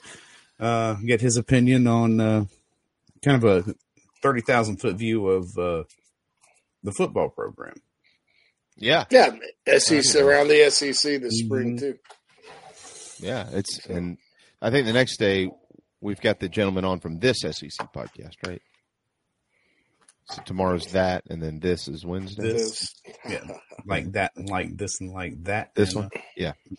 The questions, excuse me. The questions pertaining to Monty, don't have any reason to believe he won't be at South Carolina at all. Monty's a guy who he wants to be where he's going to be happy. He is not a chase the money type guy. He's not a chase the fame type guy. He's not a chase the next job guy. He's chase what makes me happy. And he's really happy being back in Columbia. So I'll leave that there. His family's from Lugoff, and it's easy for him to go see people he knows. And I don't have any reason to believe that Monty Lee would not be in a Carolina uniform next year. And that's not like I know that's serious. Like he loves it there, and hopefully it all works out. I tell you who you need to keep out for is old Scott Wingo. Somebody out there is going to realize this dude has only had one guy thrown out at home all year. And they're going to be like, man, pay him. He's got a great windmill going over at third. So the windmill. We'll have to I think honestly, Justin Parker is a guy to keep an eye on. Oh yeah, some of these. All of them. This staff is tremendous, man. It's tremendous staff. Yeah, and look, you also got to. I think you got to credit Chad Kaye a little bit too, because you know when all these portal acquisitions were happening, he was the guy. It was before Monty got here, and so it's a great point. I think that Chad deserves some credit too, and in fact, I know he was heavily involved. So another guy too, a guy who has become a great friend, I would say, a guy named Skylar Meade. There's a lot of pitchers on this staff that were brought here by Skylar Meade, and so like when you see those arguments, right? I know you see them, JC, on the message boards all the time. Oh, Monty did it. Oh no, Kingston deserved credit. Oh no, this guy, that guy. There's a lot of people that deserve a lot of credit. It's okay to say collectively there are a lot of coaches who are here and not here anymore that deserve credit for having this thing where it is. That's okay. Sometimes, it takes you make a hire. We saw it with Coach Tanner. I mean, look, Chad Holbrook does deserve some credit for, the dynamic that took place when he joined the staff under Ray. And it set up those championship runs. I mean, Chad was a big part of that. And, sometimes baseball is very much a chemistry game. And it's weird because it's so much depends on your individual performance. There's so much one-on-one in the sport, so to speak. But that cohesiveness, that togetherness, that happy clubhouse, the ability to relax, the ability to respond, that's all collective coaching. And you got to give the staff, including Mark Kingston, as 76 said, people like to dog on him, but you got to give him a shout out. Yeah, you do. He's the head coach, and he's pushed the right buttons this year. Yeah, made the right moves, and made the right moves in the offseason. And hey, it's worked out through 40 games splendidly. Yeah, that's right. There's another guy that had something to do with putting together some of the guys on that roster that won the World Series. His name is Monty Lee. So yeah, I don't ever want to leave it. He was recruiting Jackie Bradley a long time before they won the World Series. So, let's make sure there's always so much more than what you see on the surface. So, all right, Phil, we are out of time. Yeah. Let's get out of here. About time to run. Monday. Grab a sandwich. Have a sandwich. Have a Coke and a smile. Coke and a smile. Coke and a smile and shut the F. Anyway, Eddie Murphy roll. Eddie Murphy. You tell him to have a Coke. He called up Richard Pryor. He's like, you told him said to have a Coke and a smile and shut the up. You who is America's dad now? That's right. Hey, speaking of a smile, we'll all have one on our faces on Thursday at Home Team Barbecue in 5 Points. Well, anytime I've ever been in 5 Points, I've been smiling, I'm pretty sure. And then on Saturday at Home Team Barbecue in North Mount Pleasant. So please go to CarolinaRiseMembers.com, or you can just go to thebigspur.com and get your tickets. Get your tickets. Send it to your neighbor. Have him send it to his aunt. Have her send it to her uncle, and so on and so forth. And then we'll all get to meet each other this weekend. I know everybody's excited about meeting JC, and me and Phil are too. We've never met him, so we're I know. fired I up mean, for it would this. be interesting. Yeah. I mean, Who coaches first base? Alex Boychuk. He was catcher and had to medically retire. Yeah. So he's coaching first base. Gotcha. So, but buy your tickets. Can't wait to see everybody there. Thanks to John and Keith and JC and Classic Phil. And tomorrow, as a reminder, we'll give away the Columbia ticket, and we'll be joined by Michael Bratton. And we've got some other surprises in store this week, so don't go anywhere. Thanks for watching and listening. Have a marvelous Monday. We'll see you tomorrow on Inside the Gamecocks, the show from the Signorama Studios.